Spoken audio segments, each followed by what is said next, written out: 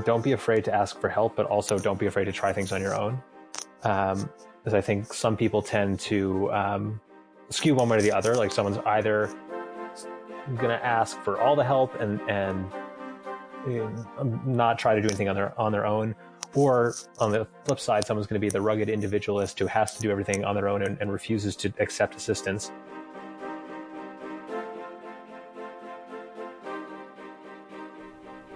Welcome to Connecting the Resilient. This is your host, Andrew Mangan. A little history: I suffered a spinal cord injury in December 2016.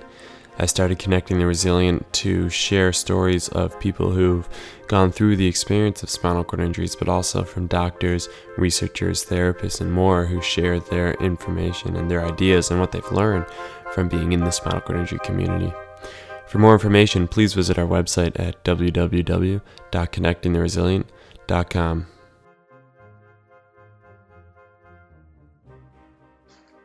I'm here with Andrew Bernstein. Andrew, thanks so much for coming on and speaking with us today. I'm glad to be here. Thanks for having me. Yeah, and so to start off, I'd love to talk a bit about your crash and how you got injured. Do you think you could kind of give us a brief overview of, I know it was a very horrific crash. Do you think you could talk us through kind of what happened and the immediate kind of weeks after that?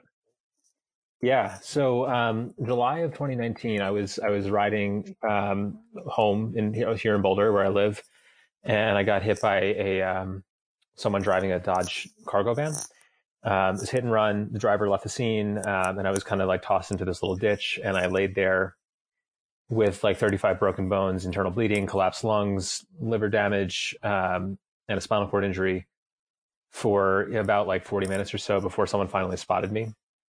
And, I was brought to an emergency room in Boulder where, they intubated me and kind of started to stabilize my breathing and the bleeding. And I underwent emergency surgery to stop the bleeding in my pelvis.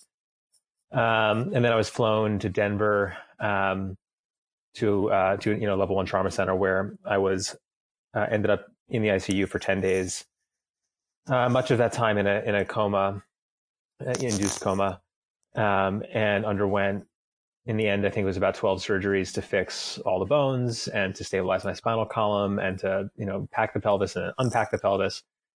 And I ended up staying at Denver Health, at that hospital, for about a month, until I was well enough to move to a long-term care facility, where I stayed for another month. And that's where I started to do some physical therapy. And then finally I ended up at Craig Hospital. This is last September. And Craig's where I did kind of the intensive inpatient rehab, and started to try and regain some strength, in my leg. My spinal cord injury is at L2. So I have paraplegia that affects my left leg primarily. It's kind of an unusual presentation. I actually have full normal use of my right leg and my upper extremities, but the left leg's impaired. The muscles above my knee work kind of well. Some more than others. My glute and my quad work pretty well.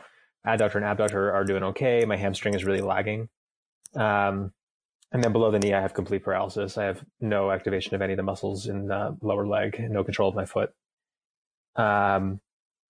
So, initially when I left Craig, I was using a KAFO brace that kind of locked my knee, and I was able to, kind of peg leg it and get around on the brace and loft strand crutches. And then over the last year, since I left the hospital, it's been more than a year, but the last 13 months since I left the hospital, I've progressed to, first to using 2 crutches, but leaving the knee joint of my brace unlocked, and then leaving the knee brace unlocked at the knee and using just 1 crutch. And then earlier this fall, I switched from the big heavy KAFO brace to a much lighter composite AFO brace, which does not go above my knee. and it still controls my foot and helps protect my knee, but it's much less rigid. And I use that most of the time with a cane. And actually, lately, I'm starting to walk short distances with just the brace and no assisted devices at all. Um, so yeah, it's been a lot of work to get to this point, but I'm definitely seeing good progress. Yeah. Yeah. Well, first, just kind of congratulations in recovering from that. It's quite impressive, and I'm glad we have you here to talk about it. Yeah, thanks. And I guess I should circle back to that. It wasn't a given. I've been fortunate to meet a lot of other spinal cord survivors, spinal cord injury survivors, and I get envious of those folks who, they went over the handlebars on their bike, or they, crashed on landing a ski jump and like landed on their neck or landed on their back, and were able to have spinal fusion immediately. Like in my case, because my injuries were so extensive, they weren't able to completely fuse my spinal cord for, gosh, I think it was almost 2 weeks after the injury. So, and, they had to wait until my blood pressure was stable, and I then got some other infections that, they had to wait to clear up. And I often wonder what kind of a position I'd be in if I had been able to have that surgery sooner. So, yeah.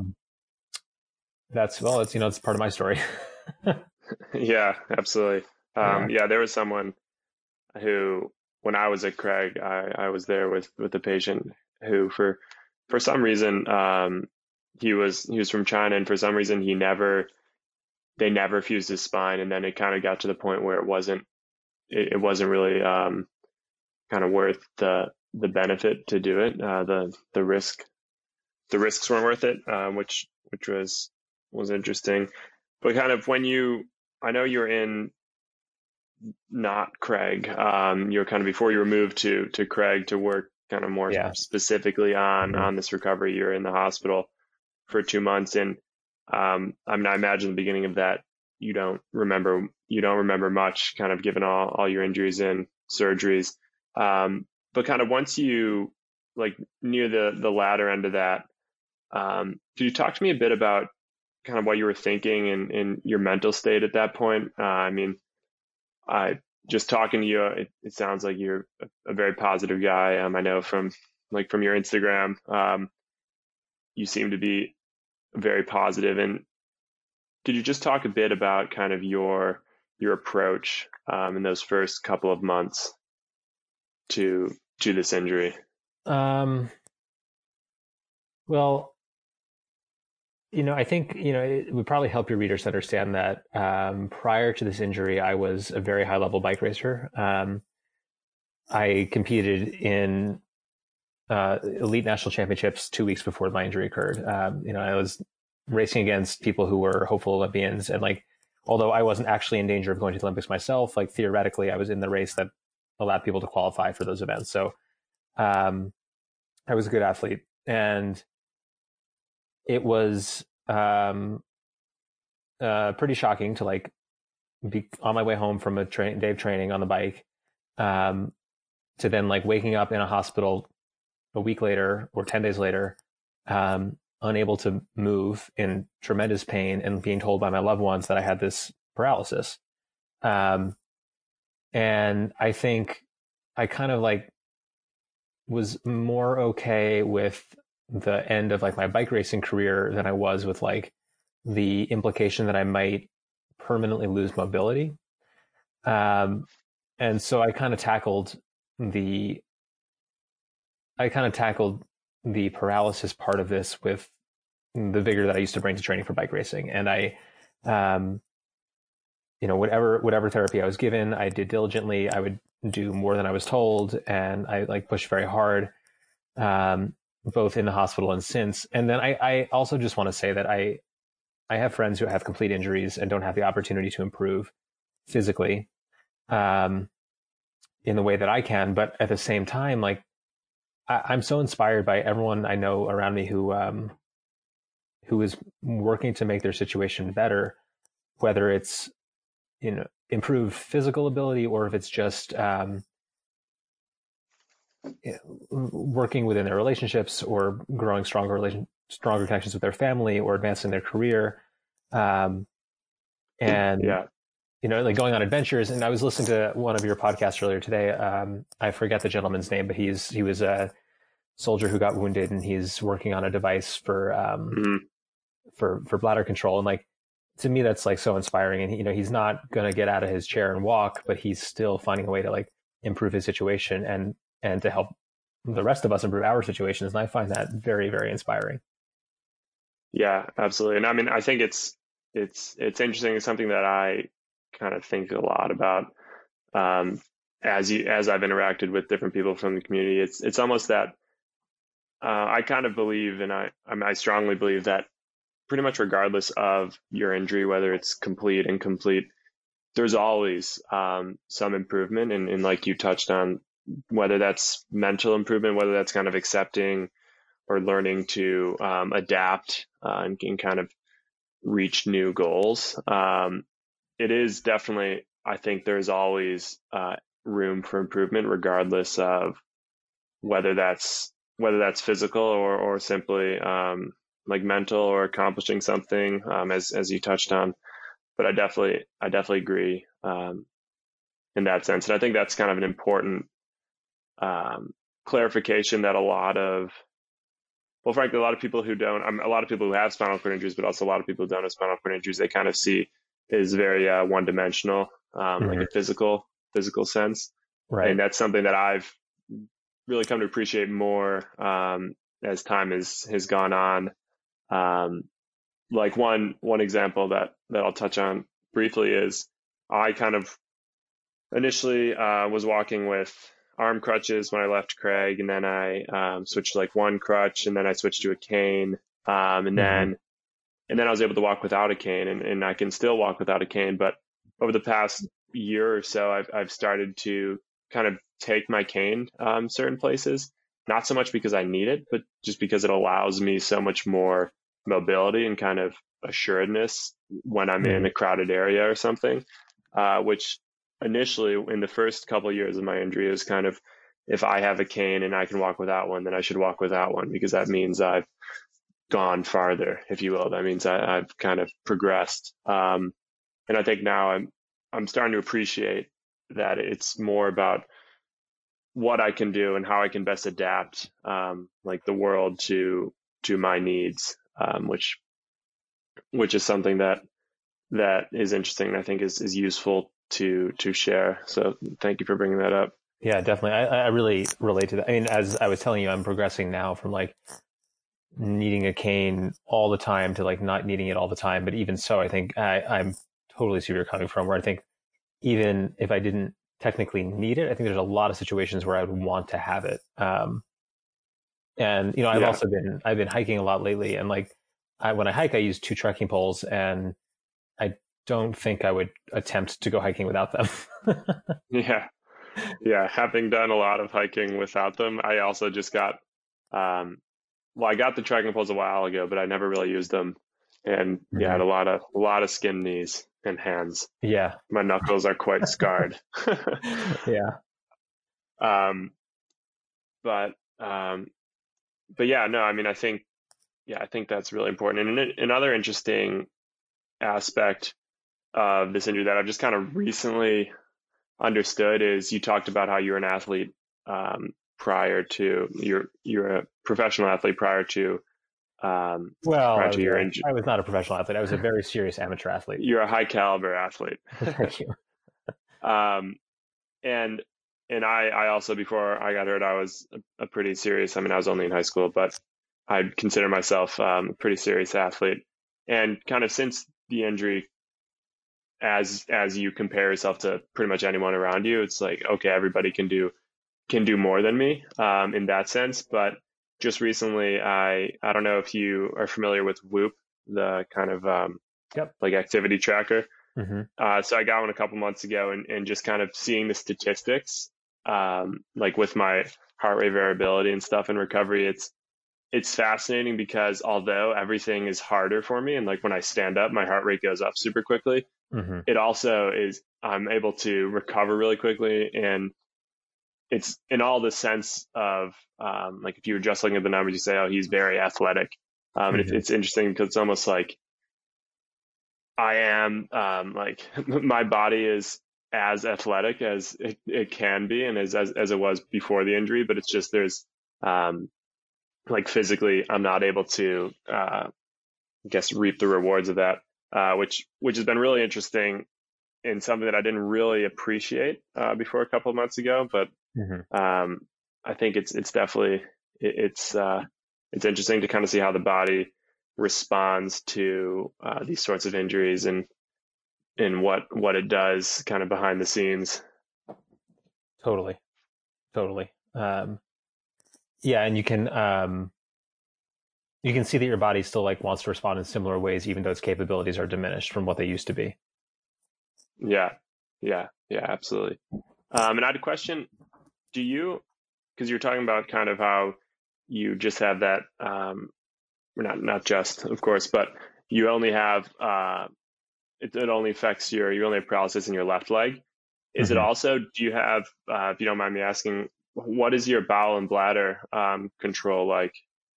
Um, so I use for bowels I just use Colace, which I'm sure most of your readers know is a pretty mild laxative. So I'm pretty fortunate that my bowels are close to normal function. My bladder um, is, I guess I don't really know they call it a neurogenic bladder, but I think that's a pretty general term. I use intermittent catheterization, and I'm able to urinate independently, but I don't ever like fully empty my bladder, so I still have to use catheters, 3 or 4 times a day, depending on what I'm doing, what I'm consuming. Um, Gotcha. and my sexual function is also impaired. Yeah. Um, yeah, no, I was just curious, kind of given that how it only really affected one half. Um, for me, it was similar in that my kind of right side physically is better, but my left side, sensitivity wise, is much more in tune, which Mm-hmm. is still interesting to this day. But I kind of wanted to talk about. I know in these past couple months you've been super active. Just I've kind of seen from following you and seeing your progress. It seems you have been just hiking longer and longer, and doing more and more.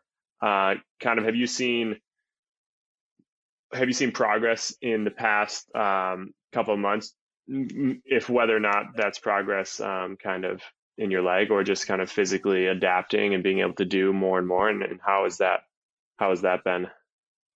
Yeah, so I mean, for me, I've been working really hard for since I was able to start working hard, which I guess was last September. So it's been 13, 14 months. And at first it was like going to a pool. I went to a therapy pool at a sports medicine center with a physical therapist, and she would have me like walk across the pool. And at first I would need to hold on to her, or I need to hold on to the side of the pool. And then I was able to start to use just a noodle to balance. And then she would have me do these kickbacks where I'd be on like I'd be what do we call when you're on all fours? There's a formal name for that that I'm forgetting. Supine? No, good supine is laying down. Uh, Quadruped. So I'd be like quadruped in this pool, and she would have me like try and kick my left leg behind me, and I couldn't do it, and she would have to like help me move my leg, and then in February she was like, "Hey, listen, like I think we should move this party onto land. I think you're strong enough to get out of the pool," and so we started doing some physical therapy on dry land. And then COVID happened, and I didn't. That clinic closed down for a couple months, and I was just working on my own at home. And when I was able to return, all of a sudden I could do that same. Not all of a sudden, but in her eyes, it was all of a sudden because she hadn't seen me in 2 months. But I was yeah, suddenly able to do that same motion on my own, um, on dry land without assistance. And I hadn't really thought about it, but she was like, "Hey, listen, like I used to have to help you do that in a pool, and now you're doing it on your own." Um, so it's been a lot of things like that where I work diligently on my physical therapy at home, and then I've partnered that kind of the using TheraBands and using body weight and using light dumbbells and that kind of thing. I've partnered that with also like riding a bike indoors and outdoors. First indoors, and then eventually I was confident enough to try outdoors and walking. And at first I was just walking around the neighborhood.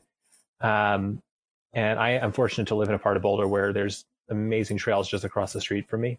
So after I was comfortable on the sidewalks and like feeling better with my balance and confident with the trekking poles, I started to walk the trails more and more.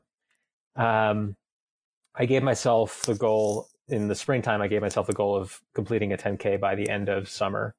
And I did that. I did it in end of August. I did it with a friend of mine named Jack, he's a quad, who very impressively walks. And the two of us, walked 10K, and it was quite an accomplishment. And then shortly after that, I got my new brace, which is like just lighter and easier to deal with. And it's made me a lot more mobile. So since I got the new brace, all of a sudden I'm just able to walk like much further and on harder terrain, and I'm doing more elevation, and I'm not as scared as I once was to kind of push my limits. Like, I think when I had the older brace and it was heavy and I didn't really know how my body would react to like walking a certain number of miles, I kind of restricted myself to flatter paths and like parts of Boulder where if I really got into trouble, I could call someone for a ride. But as I've gotten more comfortable and as I've gotten better equipment, I've been more and more comfortable kind of like pushing my limits and going places where, if you need help, it's going to be a problem. Yeah. But like feeling confident that I'm not going to need help. So it's been a tremendous amount of work. I work on my recovery, 2 or 3 hours a day during the week, and then on the weekends, like it's pretty much all I do. Which is, it's maybe a little bit obsessive, but at the same time, I'm seeing such strong results. And like my goal is to get as much progress as I can in the least amount of time possible, and to keep pushing myself until I reach some kind of plateau. And I don't expect to get there soon. Yeah. Yeah. No, I'm 4 years out and I am still seeing progress. I think it kind of, for me, it's definitely hazy, whether it's neurological progress or just I'm physically getting stronger. But honestly, it's not that important which it is. Progress Right. is progress. Absolutely. But yeah, that was kind of the first. I connected with Jack somehow 2 years ago. I don't really remember how, but that was the first time I was introduced to you when you guys did that 10K. That was quite impressive. Well, and it was super nice of Jack to join me. I think I posted on social media that like, hey, I'm gonna like do this thing on Saturday. Like, let me know if you want to join. And of course, like nobody was interested except for Jack. And like, it's not like he and I are super close friends, but we'd hung out once or twice, and he was just like, hey, I'm down, like I'm coming. And it was really nice of him to join me, and it felt special to reach that milestone with someone else who's kind of been on a similar journey. Yeah. And of course, absolutely. like it's so inspiring to hear about what he does with rock climbing and setting these big ambitious alpine goals. Like to me that's the kind of thing that I hope to be doing in the next couple of years. Yeah, he is. He's putting us all to shame. I recorded a really good podcast with him, and then it got deleted. So we are scheduled to do that again. But yeah, that's something that I've kind of been working on recently as well, is just trying to get further, being able to walk further and kind of faster. Something that I've been doing in the past couple of years is trying to get back to triathlons. But currently I can't really, because I can't run, and walking that amount of distance takes a really long time. Yeah. as you know. Yeah. And so I've been mostly doing just like the bike and the swim. But hopefully one day I can get to a point where I can either bike and swim fast enough so I have enough time to walk, or maybe walk/run fast enough so I can finish. Um, but that's definitely something I've been working on. Yeah. I'm glad you mentioned working in the pool. That was something that I found super useful, because it just allowed, as I'm sure you can agree, it just allows so much movement, and there's also kind of no risk of really injury because you can't Right. fall in the water. Yeah. Um, like I use the treadmill at Craig, the underwater treadmill. That Hmm. was kind of one of the first places that I was able to walk kind of without any supports, holding onto that bar, and then they slowly Hmm. kind of brought it up Yep. each week, and that was super useful. And swimming is just such a good, um, like, I mean, I think it is for everybody, whether you're paralyzed or not, is a super good exercise. But for me, especially, just works so many muscles that I normally don't think I use when I walk for Hmm. whatever reason. But I'm glad you mentioned that. Yeah. I mean, it was, I also was, in the pool at Craig, and, you know, I remember I was in there one night with one of the recreational therapists, and I was just like kind of walking across the pool with like a noodle for support. And, at the time I was engaged. I'm not anymore, but my ex fiance was there, and she like, she was like beside herself because she was walking. I was walking, and like she didn't think that I would ever do that again in any medium or any uh, um, modality. And I didn't quite understand how big of a moment it was until I saw her Yeah, reaction. And so yeah, I kept up the pool therapy until COVID shut all the pools down, and yeah, hope to return to the pool one of these days. yeah. That is it's a definite wrench. Hmm. But it's you seem to be getting through it. Yeah, I mean, I think it's also, I'm sure you've noticed this. Well, you talked about when you went back to your therapist, and you were able to do so much. It's interesting, kind of, especially in the first couple of years, the day to day just seems very repetitive and doesn't seem like there's much improvement. But then, as you look kind of week to week or month to month, you're really able to see that, like the changes. That's why for me, walking is super useful, to kind of see how far I can go. I Hmm. erg a lot, which is like a very, very useful metric because at a certain point I just can't erg anymore. And that's where I call it a day. Yeah, is that like But a I rowing think, machine? sorry. Yeah, that's a rowing machine. Okay, I thought so. Um, I just wanted to make sure. yeah, it's pretty good actually for me just because you're sitting. So it doesn't really require any, balance. Hmm. Um, the big thing is core. For Hmm. me, that's kind of my limiting point, but it's still really good exercise. Hmm. Um, I wanted to ask you, as many of you know, or as you know, many of our listeners are people who've recently been injured, or friends and family of people who've been injured, and kind of, I know you're very unique, in pretty extreme circumstances, but kind of looking back, what would be some advice you would give to someone who's recently been injured, given your own experience, something that you wish you'd heard, or maybe you did hear and it was useful? Well, so like I mentioned, I listened to several of your episodes earlier today, and I noticed that you ask all of your guests this question, and so I was thinking about what I would say, and um, I guess there's like a couple of things that I would suggest, and like the first is, don't be afraid to ask for help, but also don't be afraid to try things on your own. Because I think some people tend to, skew one way or the other. Like someone's either going to ask for all the help and not try to do anything on their own, or on the flip side, someone's going to be the rugged individualist who has to do everything on their own, and refuses to accept assistance. And I think, there's a happy medium. I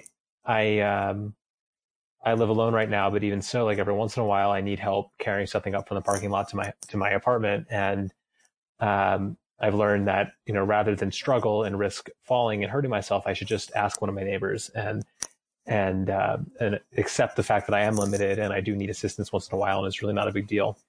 But at the same time, like, I hung up lights in my place, and I like climbed up a ladder, and it was scary, and like maybe it was a little bit risky, but it worked out and was fine, and I'm glad I tried it, and I'm glad I succeeded. So that's one, and then I think the other one is, and this is going to potentially sound extremely cavalier, um, but try to move forward. I think we talked about this a little bit earlier, but I think it's we are all in the spinal cord injury community. We are all lesser or different than we were before our injury, and I think it's tempting to just kind of to wallow in that, and to be despondent, and to never be able to get out of the mourning phase for what we've lost. And like, there's no doubt that we have lost a lot. Anyone who has a spinal cord injury has lost a lot, some more than others. But nevertheless, like we were talking about earlier, there's still ways to make positive things out of your situation, out of your life. And and I would just encourage everyone listening, whether they're newly injured or have been injured for a long time, to just try and improve their situation and try and improve their life in a way that feels meaningful to them, and also to accept that it may take time to figure out what is that thing that really gives you purpose and direction. Yeah. Both of those points are very, are great. I really can't add anything onto that. But I definitely agree on both of those, and definitely kind of with your first point. I really never really thought about it like that, but it's definitely, you see it. There's people who either don't do anything, but they accept all the help, and they don't, and they challenge themselves less. And then there's kind of the other side of everyone who just doesn't accept help. And as we've talked about, in many cases, kind of that help allows you to do so much more. So I think it's really good advice, that kind of finding that medium while pushing yourself, which is also super important, because I feel, depending on who you're working with, depending on the therapist, some therapists are kind of more, they'll go slower, they won't push you as much. And I think it's really crucial to push the boundaries, to find them so that you can get past them, but also kind of working with what's given. There's so many tools that we have at our disposal, like with bracing and everything else, and different sort of devices that can help you do so much more. Yeah. And I think I sometimes fall into the trap of like, I have amazing physical therapists. I work with 4 different physical therapists, and they're all really talented. But I have also learned that like, I need to direct them. I need to tell them like what I want, and let them help me get there, instead of letting them tell me where I should go. And I think that's a lesson that took me a little while to learn, that other people might need to think about too. Yeah, absolutely. Yeah, I think it's for me, it's interesting, because whenever, not always, but often, when people like physical therapists or coaches or whoever interacts with me, it's kind of like, what can't you do? Like, what should we be careful about? Mm-hmm. Which kind of, for me, I can pretty much do anything that I can do. Like, if I can't do it, you'll be able to tell. Like, there's not a lot of, like, I'm not fragile. Directly, I guess. But I think it's definitely, what you said is really important, to kind of direct your care and tell them that you can take more, you can do another session. I know you also wanted to speak about kind of given your injury and how it occurred. You wanted to speak to the listeners about safety when driving. This is something that is pretty close to my heart as well. A good family friend of ours, unfortunately, didn't survive an accident a couple of weeks ago, and it's yeah, I'd love to kind of have you talk briefly about that. Yeah, and thanks for bringing that up. And it's a little bit tangential to the topic of your podcast, but car crashes are, I think, the first, like the top cause of spinal cord injuries, if I'm not mistaken.